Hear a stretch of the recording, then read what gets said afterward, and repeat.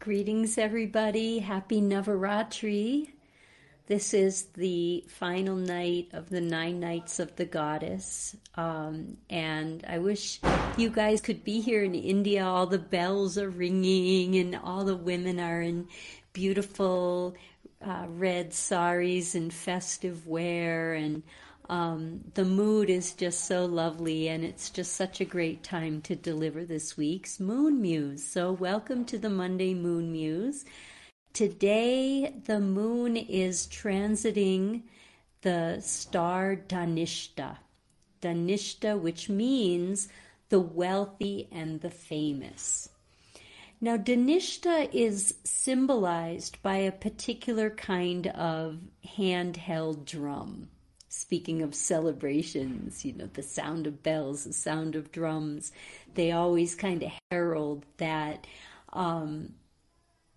experience of something is about to happen, something good is on the horizon. So a damaru is a particular kind of drum that's played by the Vedic god Shiva on his creation, on his dance of creation. He plays this drum. It can also be a dance of destruction. But as he plays this drum, it's like a meeting of heaven and earth. A damaru, it consists of two kind of triangular shape parts, which meet at an apex, kind of like a downward-facing triangle meeting an upward-facing triangle. And in the center of the drum, there's a string that's tied with a bead. So Shiva plays the drum by like a rattle, shaking it back and forth. And this is symbolic of the kind of energy that we experience with the moon in Dhanishta, the meeting of heaven and earth. And what is the sign of the meeting of heaven and earth? Wealth and fame. So therefore the Vedic seers gave this star constellation the name Dhanishta, wealthy and famous. But we have to really understand what's meant by wealth and what's meant by fame, because this is different for everybody. This is a unique or highly personal kind of evaluation. What equals wealth? And I think the simplest definition of the sign that you're in alignment with your higher calling, that's like your own personal meeting of heaven and earth. The sign is wealth. Now, it can be an abundance of money, but how much money? What brings you satisfaction? What brings you contentment? That is your wealth.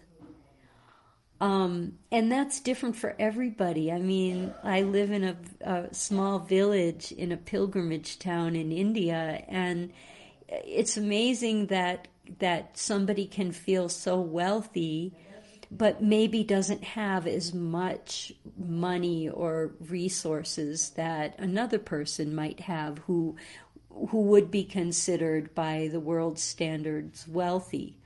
Like, for example, our neighbor who used to cook for us at Dunagiri Retreat, he got offended one time when I referred to him as poor, and I felt very bad because he doesn't identify himself as poor.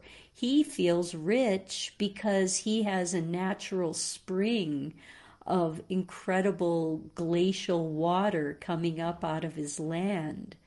He has access to that. That's wealth. How many of us have that? Or he has access to an orchard of fruit trees and a huge field and fresh milk and all kinds of signs that he is content, and that may be rare or wealthy for some of us who are living in a more developed part of the world, quote unquote developed. And then what's meant by fame? I mean, there's all kinds of ways to become famous, and not all of them are good. We don't want to become infamous. So what is the sign of being in alignment with your higher calling, that meeting of heaven and earth, which which incidentally in the human body is located right in the center of the chest. So if we imagined our body as the Dhammaru, the upward facing triangle and the downward facing triangle would meet at the apex of the heart. So the sign of being in alignment with your heart is fame and wealth. So what is the sign of being famous?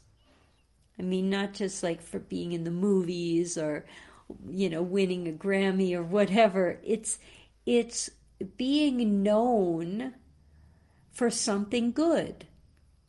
How are you known in your circle of friends? What are you famous for? Are you famous as a source of hope, a source of inspiration, a source of compassionate advice, or whatever good qualities that you possess? That's the sign when the people around you know you for that. Then you are in alignment with your heart's calling, that place of origin that generates the worlds, the meeting of heaven and earth. So this is Dhanishta. This is a very beautiful way to end the 9 nights of the goddess with this star constellation, the moon in the 9th transit, the 9th phase of the waxing cycle, and the number 9 signifying completion, highest state of transcendental awareness. 9th is our attainment that comes from this kind of cleanse that takes place on the cosmic level and also on the human level every year during the fall and in the spring, these 9 nights of the goddess. So this is a beautiful way, like I said, for the week to begin and Navaratri to give way to what's up for the week ahead. So on the 29th of October, we will have the last of our annual lunar eclipses. And this eclipse is going to take place in the sign of Aries with Jupiter and, of course, the planet Rahu, which the next day is going to be moving out of the sign of Aries. So this is actually a very interesting eclipse for a number of reasons.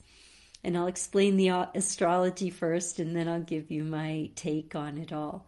But one of the most interesting parts of this eclipse is what causes a lunar eclipse is the sun and the moon exactly opposite one another, which indicates a full moon. When the sun and moon are in the same sign, that's a new moon.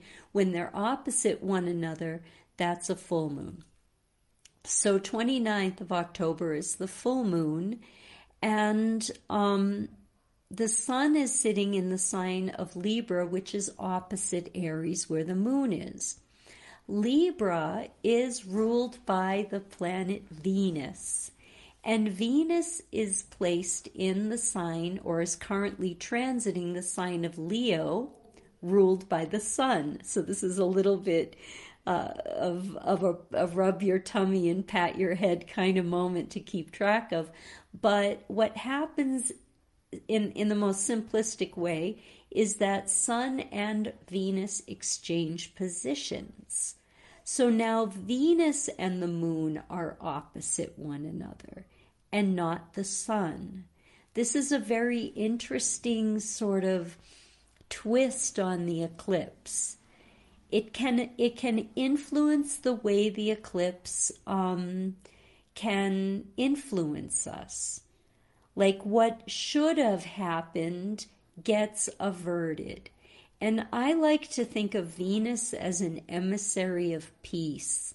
And the sun sitting here in the sign of Libra, together with Mars and Ketu, is a little bit of, let's just say, a conflictual energy, which we see in the world.